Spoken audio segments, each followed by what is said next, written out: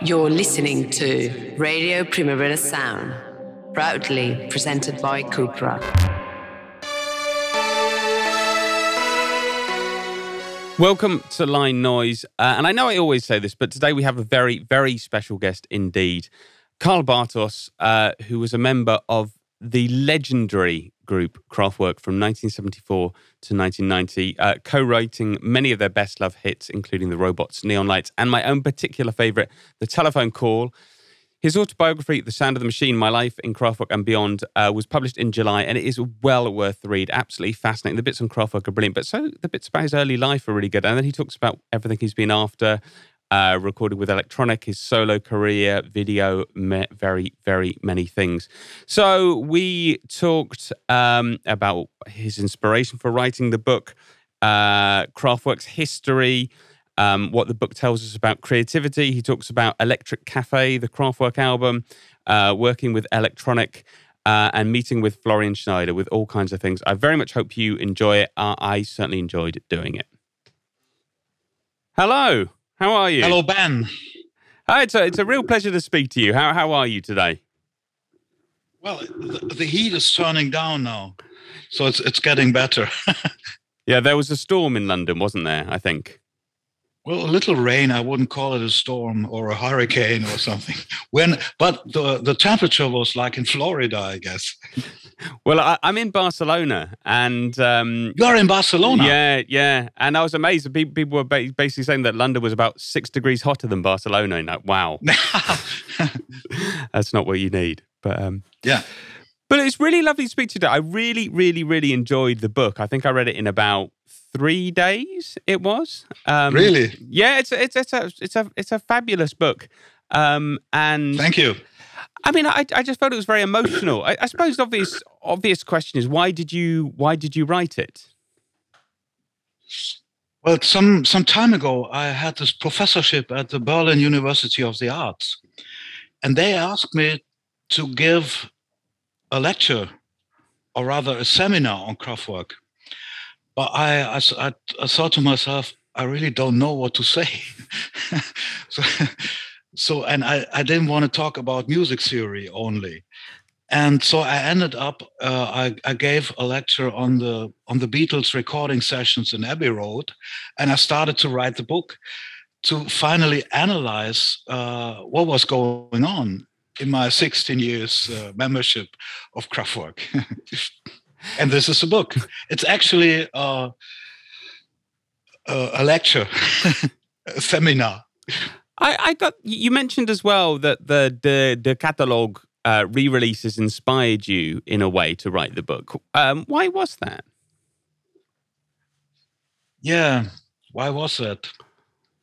So I always found the situation in the Klinklang studio with the writing sessions and everything, what I experienced there in the first half of my membership, it was one of the most inspiring encounters of creativity in my life I had. And I wanted to find out how everything happened. And when I listened to the catalog and I saw it, it was just like a curated past, a curated form of our past, like the so-called retrospective in the MoMA, in the Museum of Modern Art, and here in the Tate Gallery in London. And I wanted to and I thought to myself, we have had so many years, decades, just one perspective on Kraftwerk, and it maybe it would help if there was another one to give my perspective from my point of view. And so it helped a lot to have all this re-released at one point, but then came the next re-release and the re-release after that, and it was always remixes and the same thing over and over again. And this reminded me on what happened in our society, because I think the whole globe, the whole Western hemisphere has now changed in a gigantic conveyor belt. and there is put on resources, and it's turned into consumer products, money, and rubbish. so, and this is exactly. And then I found out, while I analyze everything what we have done before, what we have experienced in the 80s within the Kling Klang studio, it's exactly what happens now in the world. So it's very interesting you mentioned creativity, because I spoke to my wife. I was telling her about the book, and I said one of the things it's about for me is about creativity and how it works and how it doesn't work. Is that right? Exactly. Yeah. I think creativity was happening with us when we actually lived it. So all art, I think, and all culture is some form of conversation. So on culture is a conversation on different levels. And within Kraftwerk, we were talking a lot on music, and I think we felt a little bit kind of attraction towards each other, because I brought in my classical background, and Ralph and Florian more the arty background coming from the fine arts, and I brought in the clear light of classical music, and we found a good way that our personal creativities merged. And so I thought it was happening, and we stopped reading, talking to each other, and we continued our conversation within the field of abstraction, the abstraction of sound. So one instrument talked to another instrument, and the third instrument gave a comment on that. And this is the nature of music. And then when the digitalization came into the Kling Klang studio, we didn't play and we didn't talk to each other. We transferred everything we have done before into the computer. And while doing this, we were tidying up art. So we put it into neat directions and rearranged everything. So what does this book tell us about creativity in that way? Did you come to any conclusions about it? Like why, for example, how you can keep being creative? Being creative means, being a musician, you have to discover that all musical sound, the sound of music, is imitation of nature, of the world, of our thoughts. And while you create music, you transfer what you think into the sound of music. And the thing with pop music is that if you listen to a Beatles record, it says Lennon-McCartney. So it's a joint of creativity. And the same applies to the Rolling Stones. You have Mick Jagger and Keith Jarrett. And within Kraftwerk, you have Ralf Hütter, Florian Schneider, Karl Bartos. And there was a poet, Emil Schult. And it was the merge of creativity who made it possible. And also, you have to live creativity. If you are a religious person, you have to live, you believe in God while you are praying. Praying is very important to live the religion. And to live music, you have to play it. And when you transfer it into the computer, copy and paste becomes a manifesto. So, but copy and paste doesn't mean you invent something. You just put it from this place to that place. And so if you stop the conversation, the creativity and the so-called flow stops. So was it quite a liberating experience for you to write the book? It felt like it was. Well, it was just the fact that I actually couldn't talk about what was my experience on a university level. I couldn't actually give a seminar on Kraftwerk because I haven't analyzed it properly. So I had actually it's a book with three themes. One theme is the nature of music. Another theme is my life, the story of my sound, my biography in sound, and the next step is the report on what happened in Kraftwerk. And I found out that we have experienced many things that happened in society in general, because like music imitates reality and nature, and our thoughts become new music all the time.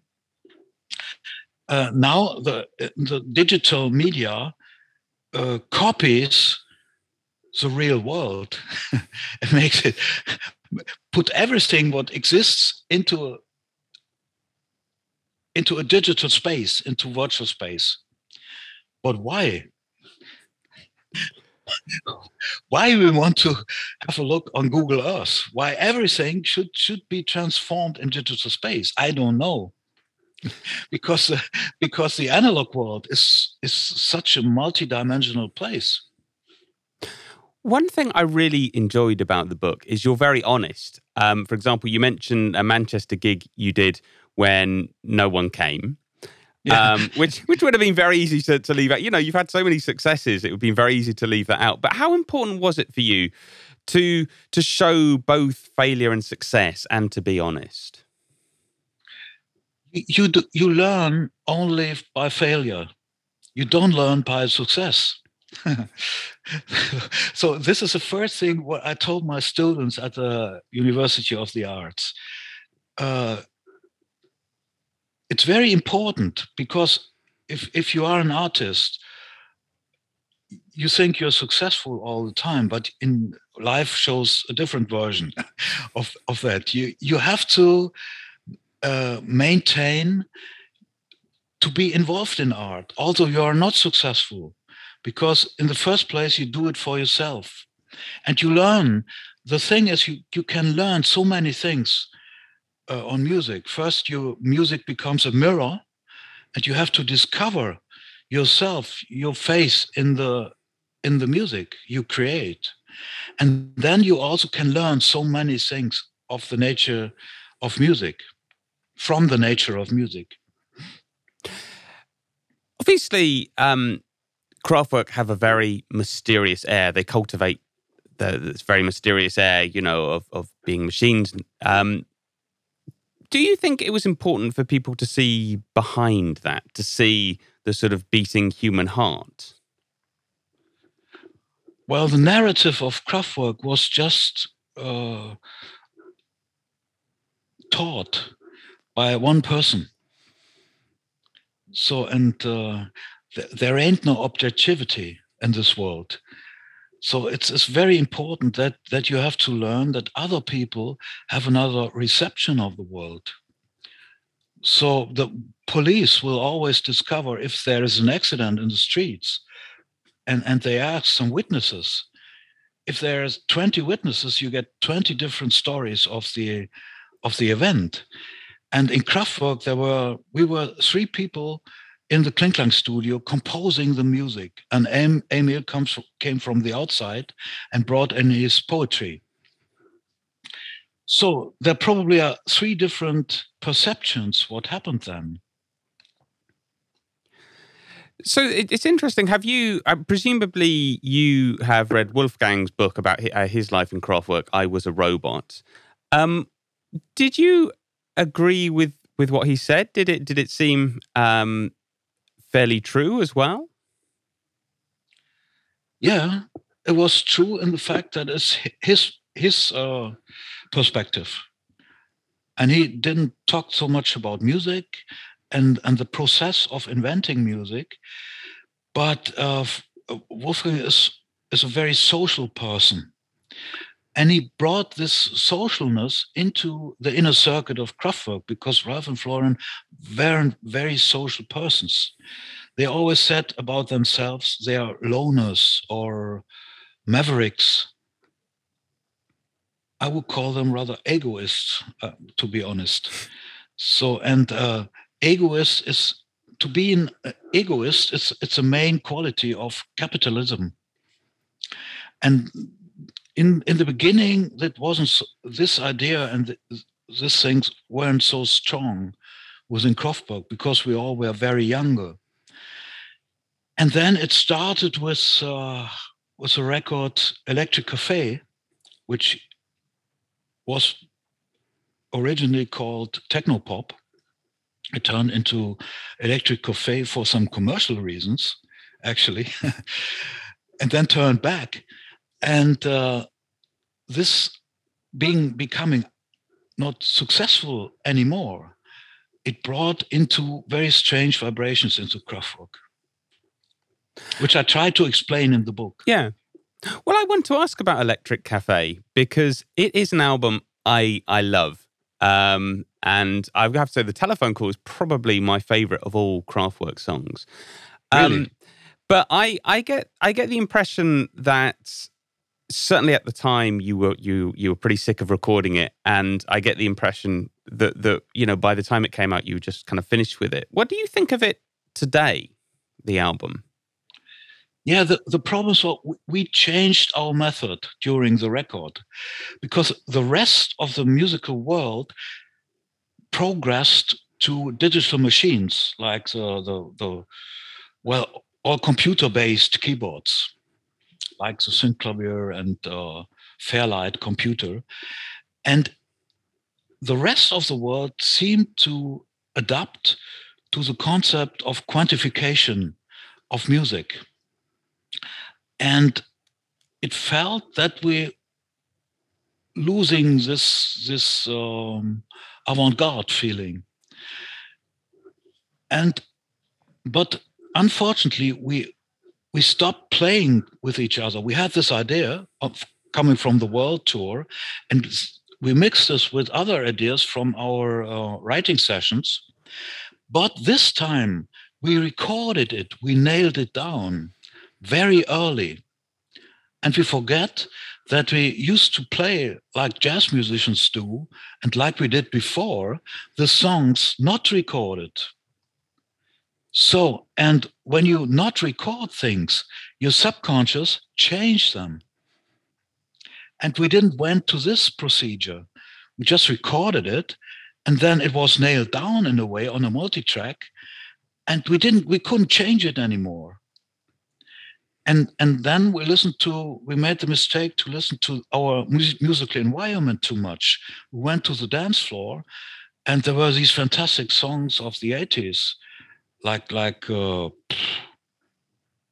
Monday, or from England, America, or Madonna came around. And we thought we were so different to them, but it was good in a way. And we rather should have kept it. But we felt that competition. Yeah. Too much. But if you listen back to that record now, do you like it, or do you just hear the end? I don't like it too much, because I knew what we could have done with it. Right. And it rather changed towards sampling. It rather changed into a serial kind of music, because the telephone was a very simple song, like The Model in the beginning.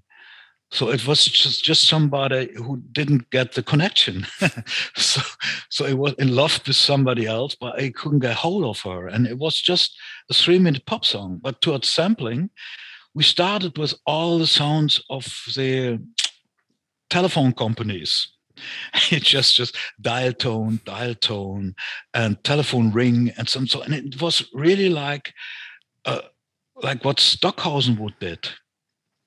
Instead of being pop music, it turned into a serial mono. It was not polyphonic anymore. All the Kraftwerk songs before were rather polyphonic because they were composed polyphonically, like the Pocket Calculator, for instance. Obviously, the book isn't just about Kraftwerk. You talk about your early life as well. And I love that when you actually went back to the town in which your mum grew up in for example, and you tell her story. Was that very emotional for you? Yes, it's true, because these are my origins.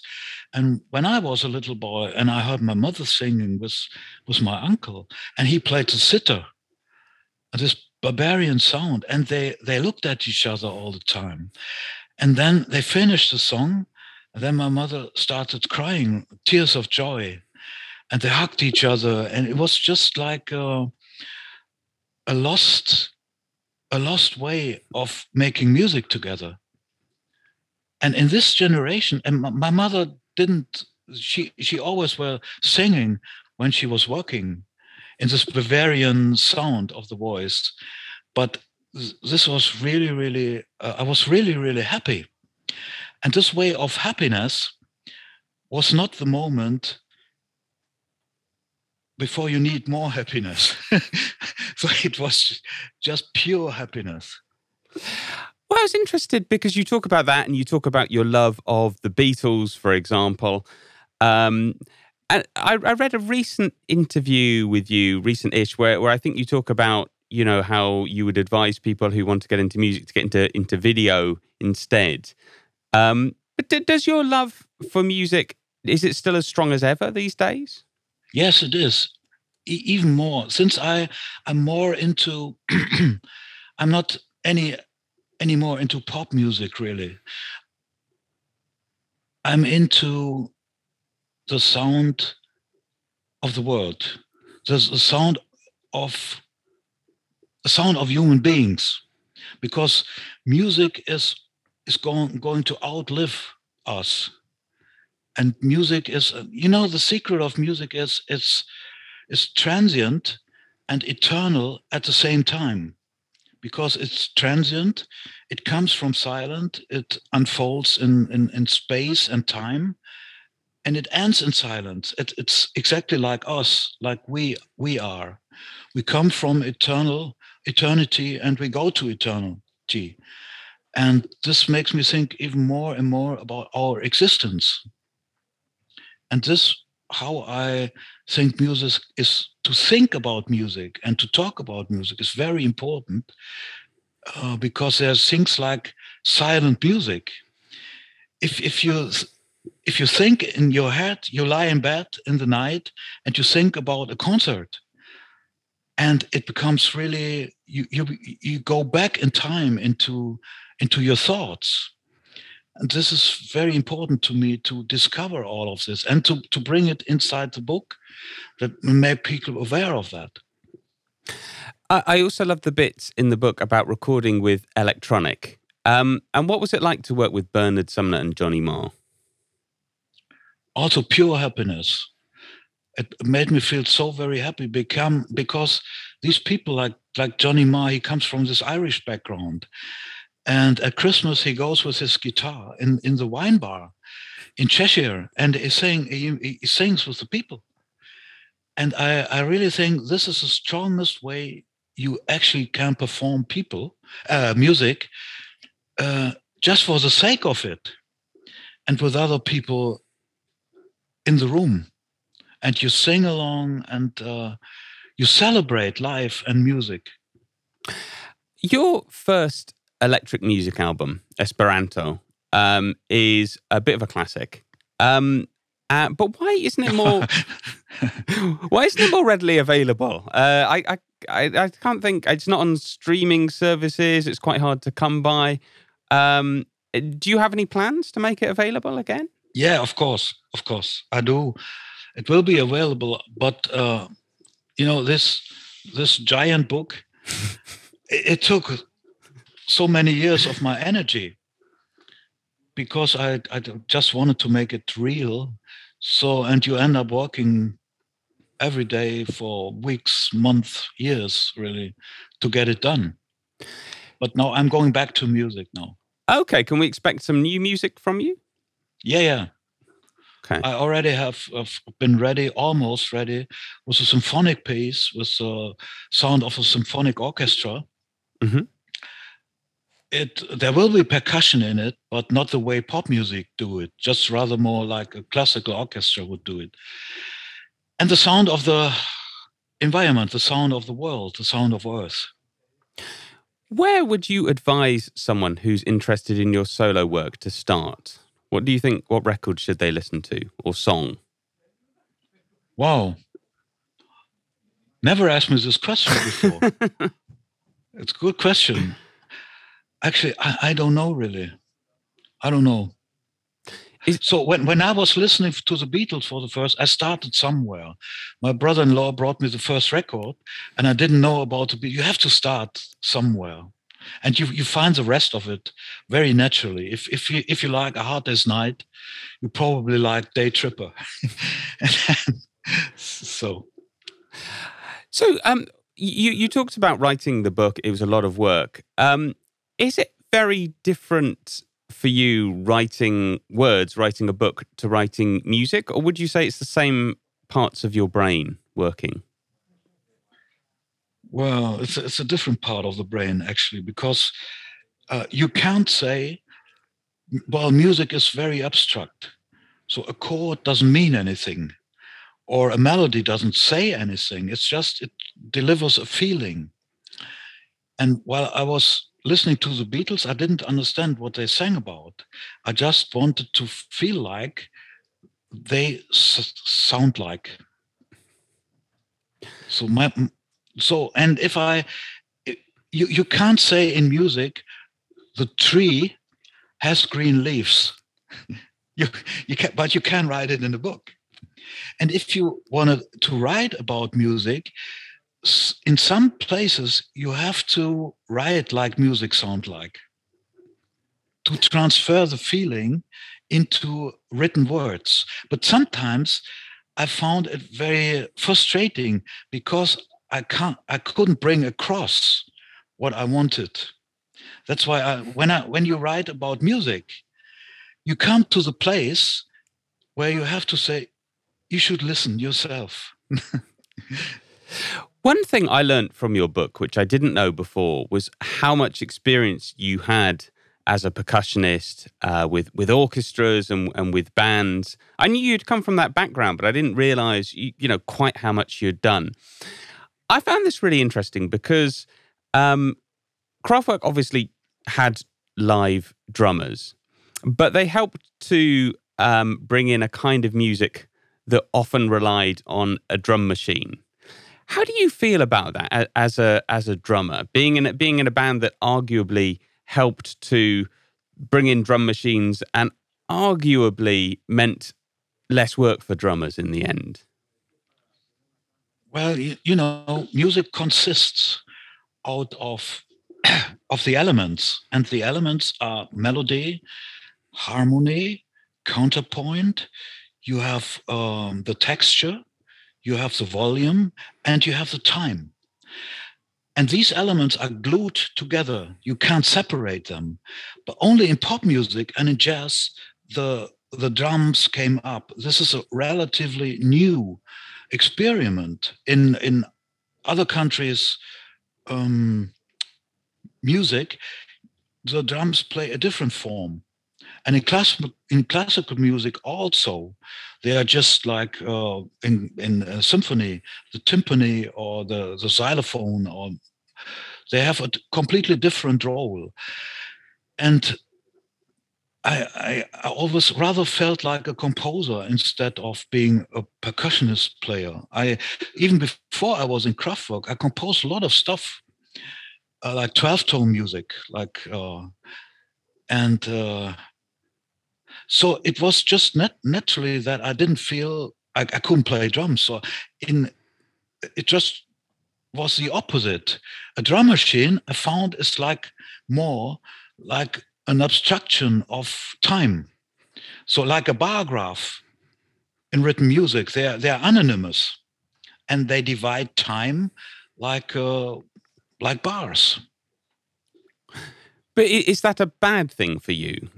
No. I think it's really interesting today, and to me, all the glued elements of music, they are forming an organic whole, and this is the thing I'm after. So I wanted to ask as well. You mentioned in your book that you met Florian Schneider after he left Kraftwerk. Yeah. How was he? Was he feeling sort of liberated? Yes, he was very happy because he left before, really 20 years before. But they had these contracts to fulfill. He left many years before in his brain. And but it made me really very sad because he was talking all the time about the trademark, which he's going to sell now. And I felt like being on the stock market. Yeah. And, watching the curve going up and down, like what happened now with Twitter. See, this is interesting. What do you make of the music business as a whole? I got a feeling that you love music, but some of the aspects of the actual music business left you a bit cold. Since music business was always, as it says, business. Even with the Beatles and even before, even with Mozart, he had to sell what he was composed to somebody to make a living.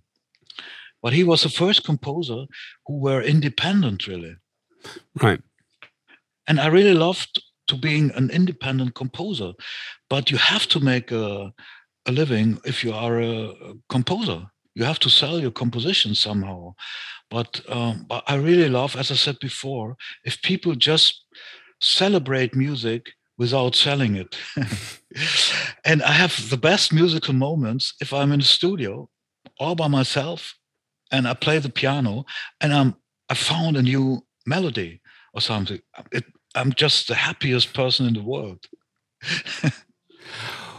Well, it's been an absolute pleasure to speak to you today. The book is excellent, and I would definitely recommend anyone to go and read it. Carl, thank you so much for everything, and best of luck. I really look forward to when you do get back to music as well. Yeah, I will definitely. And it's I thank you for your interest and to praising the book.